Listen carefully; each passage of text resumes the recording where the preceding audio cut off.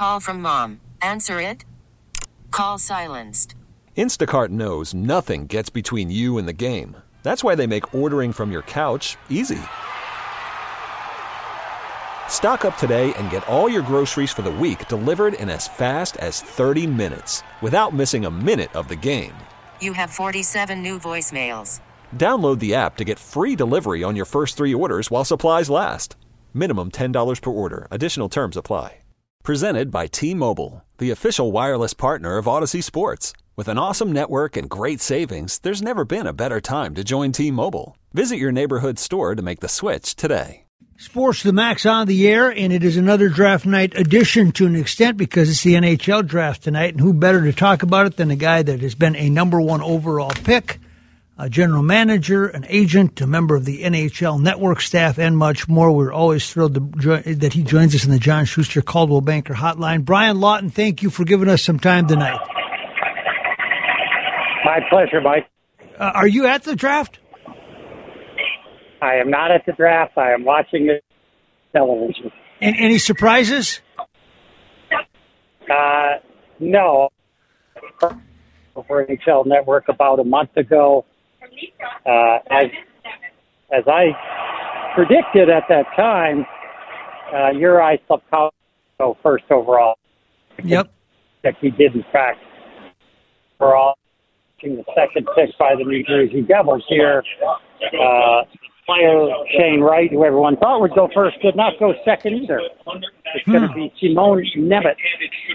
Simon Nemec is a medium-sized defenseman. An excellent. New Jersey needs defense. I'm not surprised they went in this direction. It's going to be a shock for Shane Wright and his camp. But sometimes those are the things that happen. It's been a strange couple of years trying to evaluate these kids, to say the least. For sure. Now, when you talk about this, and you scouted them when you're a general manager, and you were one. What's the hardest thing about projecting an 18-year-old kid? I think it's really hard when you have so much play in different leagues. So you're really great Olympics. It wasn't a normal Olympics. How do you balance that out and evaluate him? He was the MVP of the Olympics. Simon Nemec played in his team in Slovakia, and he was good, really came on at the end of the year. He played for Nitra in the Slovakian league. A lot of people don't see a lot of hockey in that league, but he was a boy. He was a boy in a men's league, and he showed himself really well there and play. And pulling off of that, of trying to determine a player in major, junior versus U.S. high school program versus maybe very difficult. How about this Cooley kid that's going to the Gophers? How good is he? Top 5 pick, they say. Logan for sure, 5 pick. Thought he might go third. Don't believe he'll go third with the Arizona that pick yet. But I do think the top. It'll be either of him, and I believe could still selected him. So we'll see. We'll fix less. You're breaking up on us a little bit, but I'm going to ask you one more question, see if we can get in. Kirill Kaprizov, obviously in Russia, they say, and there's a lot of gamesmanship going on right now. What can you tell us about his situation, and do you read anything into what you've heard so far? Well, we've heard a lot of conflicting reports on obviously what's going on in the Russian players. In Kirill's case, I'm told that everything is fine. He has purchased a new place to live in Minneapolis for next year. I was able to find out nothing that says he won't be playing for the Minnesota Wild and here and present next season. If you were a general manager and you had him, would you say get your butt back here as soon as you can, or can't you do that? You cannot do that legally, but I know his agent well, Paul Theophanis, and Paul is very astute. He is not a guy to be behind things. I'm certain Billy Garrett has been in contact with Paul and Kirill, and I feel very confident that things are in a good place for him playing for the Minnesota Wild next year. I have next to no concern that will not happen. Now, the Wild have 2 first-round picks. Is there, you've sat at this table before. Is strictly best player available in an NHL draft because they're so young and you don't look at all a year or 2 down the road? Do you ever consider that you might use this guy in March and that counts? I think it's a little different for every team. There's a difference in management philosophy. For me personally, anybody in the top 5 got probably more consideration for what we had on the roster and what we were looking for. We took Victor Hedman 2nd overall in 2009. We also had a 2nd first-round pick that year. It ended up being Brent Ashton's son, Carter, that was picked at the very end of the first round. And we just had the best player. So we had 2 opposing philosophies going on, one cut off by virtue of a top 5 player and the other one by virtue of what's the asset. He's not going to figure out what to do with that asset down the road. Last question. Kevin Fiala goes to Los Angeles. I guess he left them little choice. How did you feel about what they got in return, and how do you fill that gap? Repercussion of the salary. Kevin Fiala played very well for the Minnesota Wild, but I have to be a tremendous deal in moving him. I felt like a lot of teams knew that the Wild couldn't re-sign him, so there wasn't he was traded. Of course, they did re-sign him today, which is great news for Wild fans. So not by the fact that they traded him, pleasant by the strong return that I was able to get for him. Brian, appreciate it very much. Enjoy the rest of the draft, and we'll talk to you real soon. Thank you very much, Mike. You bet. Nice stuff. Brian Lawton, nice stuff to join us. He was the number 1 overall pick by the North Stars. I don't know what that would be like to walk into an arena and know you're going to be the number 1 overall pick. And I'll tell you what, though. Here's the difference between the NHL draft and other drafts. The other drafts, you do have a chance sometimes to draft 18 and 19-year-old players, but not very often. In football in general, you're seeing a guy that's 21 years old minimum. In basketball, 19 would be the minimum. Many times it's 20, 21, depending on.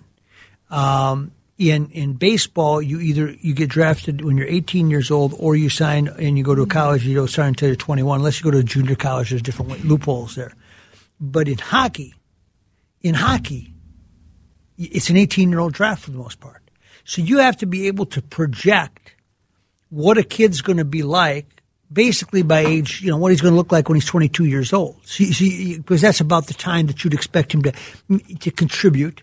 Sooner for first-round picks, all those things. But I mean, in general, it'd be a 3 or 4 year window before you can say this guy is ready to turn it loose. He's ready to play on an NHL roster on 82 game schedule, all those things. And you're looking at 18-year-old kids. And some of them have not physically matured. I remember one time talking to a general manager, and he said, we looked at the kid that we were going to draft, and we looked at his dad, and we thought he's still got some growth in him because his dad is much bigger than he is, and so we think that he's going to grow, a couple more inches and add, hands will get bigger, stronger, all those things. But they said that never happened. But they projected that, and they projected wrong. I remember another scout telling me there's a high-end draft pick, and they went around to interview these guys. And so you try to interview these guys to get as much background as you can. But again, what's the maturity level of an 18-year-old kid? They haven't seen the world. Most of them haven't had a lot of adversity because they've always been the best where they play. So you're interviewing kids that don't have a lot that way that's been in their way so far. And I remember this happened with an NHL scout told me they do the at-home visits. And they went to this person's home, and they were greeted, by the family, and they go in and have a meal. Now, a lot of NHL teams would do this, and they do it for a number of different reasons. They want to show, they want to make the family feel good about the organization in case they draft their son. So they want that family to feel like, hey, these are people that really care. We know them. We trust them. So if they draft that son, their son, they can feel good about us. Number two, they want to see how the kid responds in his home environment. They want to see the interaction, the dynamics of a family. Now, they don't tell them that going in, but they want to read the tea leaves. They want to see how mom and dad interact. Are they married? Are they divorced? How the different kids fit into this? Are there siblings? Is it a second marriage? How does this work? By the way, Logan Cooley was just drafted. The gopher to be was just drafted with pick number, was it 4? Anyway, we'll get you updated on that. But he's coming to the Gophers. He'll probably come here next year and at least play for 1 year. He's supposed to be pretty good out of Pittsburgh, but he was taken number 4 overall in the NHL draft. Anyway, they go to this particular high-end prospect's house, and they're trying to figure out, and I mean high-end. I mean top 5, right? And they're trying to figure out where he fits and how good he is around his family.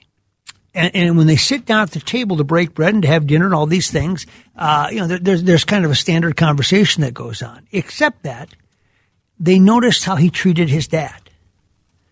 And he used the F word. He did things like that, things that you just wouldn't, a normal back and forth with a father that it would be, particularly if you assume you're on your best behavior and you're minding your P's and Q's. And he's right in his dad's face, telling him whatever he thinks, using whatever verbiage that he wants to use. And that was a big part of the deciding reason as to why they didn't draft him and they drafted somebody else, just because they watched his interaction with his father. And the family thought they were there to learn more about the kid and to learn more about the organization, but the organization was studying the family. Cooley, by the way, goes to Arizona. Mike Gensel, one of the scouts at Arizona on the pro staff. But there is talk that because he's going to a team that's been so bad, that an outside chance that he could never show up at Minnesota because of that. I don't know if that's true or not. But that's just some of the whispers out there. But anyway, the guy that they're talking to at this dinner table eliminates himself without realizing it because of the language and the disrespect that he shows to his father. So all these things, and he ended up being a pretty good player. I'll give him that. He ended up being a pretty good NHL player. I don't know where he ranked compared to the people that they didn't draft, et cetera. Or they drafted in front of him. I don't remember that. But he ended up being a pretty good player. And one organization said that was enough. That's all we needed to see to say that's not the guy we want on our team.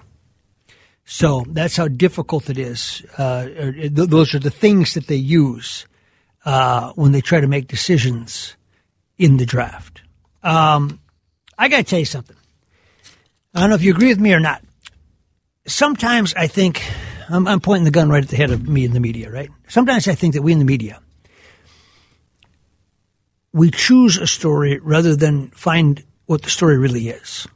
Instead of telling you what really happened, we seek out a story and then we try to make it a story because we think that's what you want to hear. I'll give you a perfect example of that when we come back. Stay with us. Sports to the Max on News Talk 830 WCCO. So one time they booked this radio guest for I book most my own guests.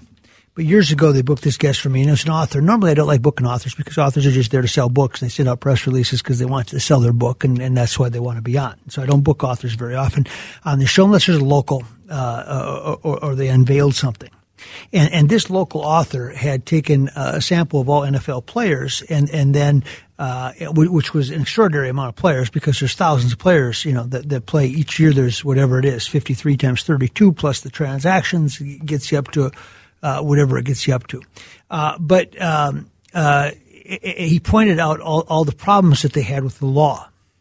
And all of it was accurate. But all she did was go file all these, police reports, et cetera, based on a sample size of thousands. And I said, that's not indicative of, that doesn't mean that the NFL has a problem.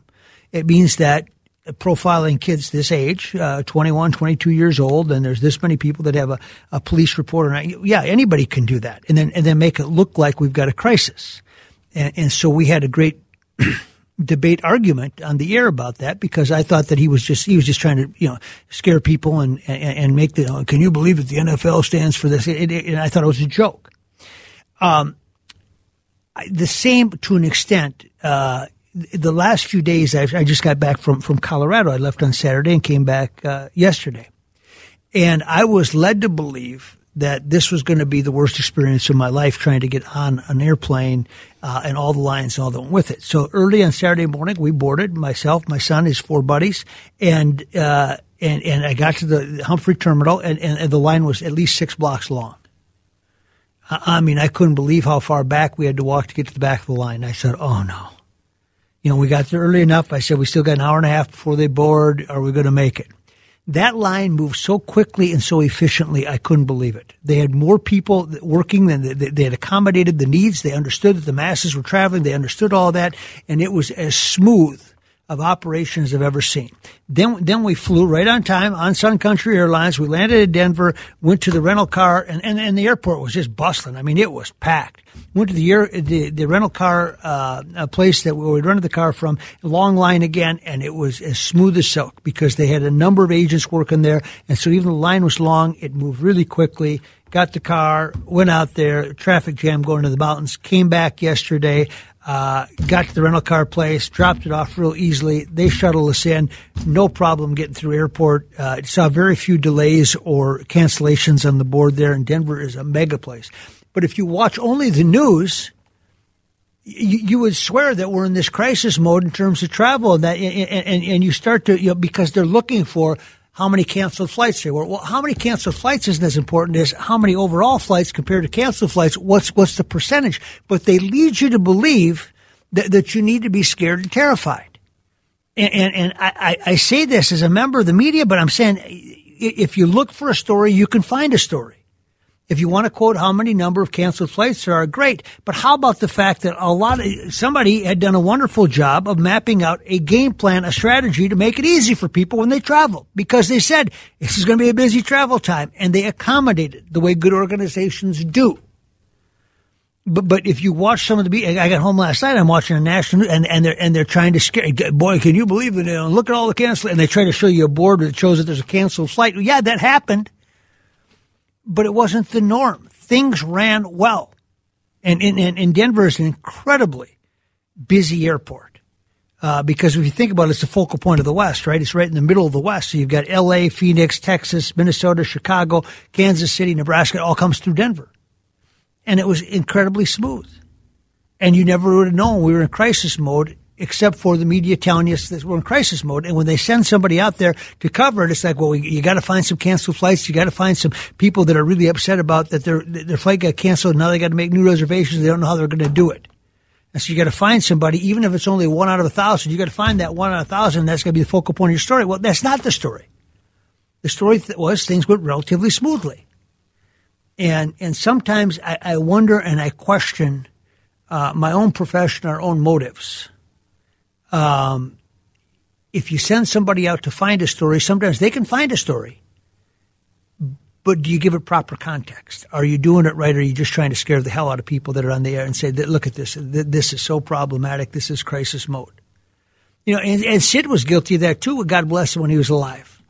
If Sid wanted somebody to say that the Super Bowl was great in Minnesota, even though it was 15 below, he'd find somebody that would say it, and that would be his headline story. Now, that might not be indicative of all the people that came down for the Super Bowl, but doggone it, that's what made his column. My point being, when I see this stuff and it plays out in front of my eyes, I say, you know what? I can see sometimes why people don't trust the way we'd like them to trust. You want to get high on 9th and Nicollet today, just walked down there. I couldn't believe it. Marijuana everywhere. Pregnant lady right there in the middle of it.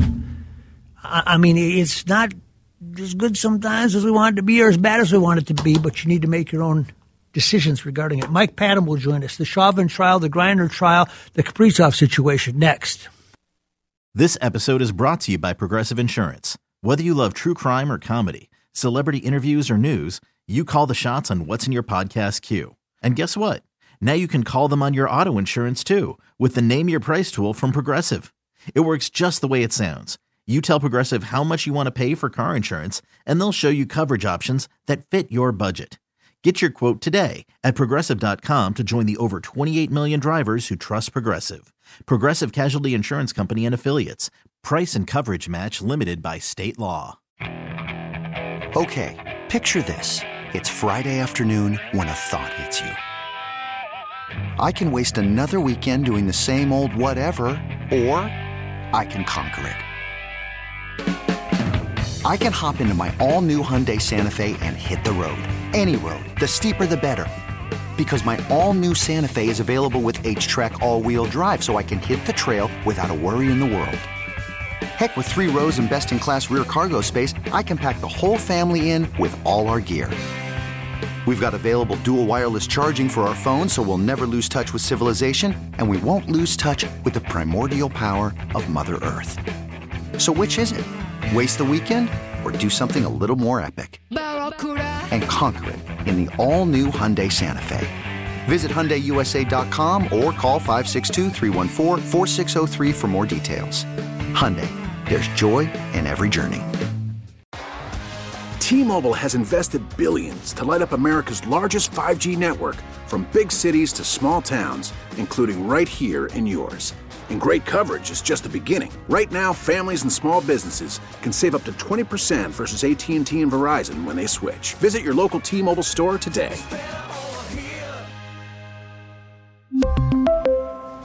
Plan savings with 3 lines of T-Mobile Essentials versus comparable available plans. Plan features and taxes and fees may vary.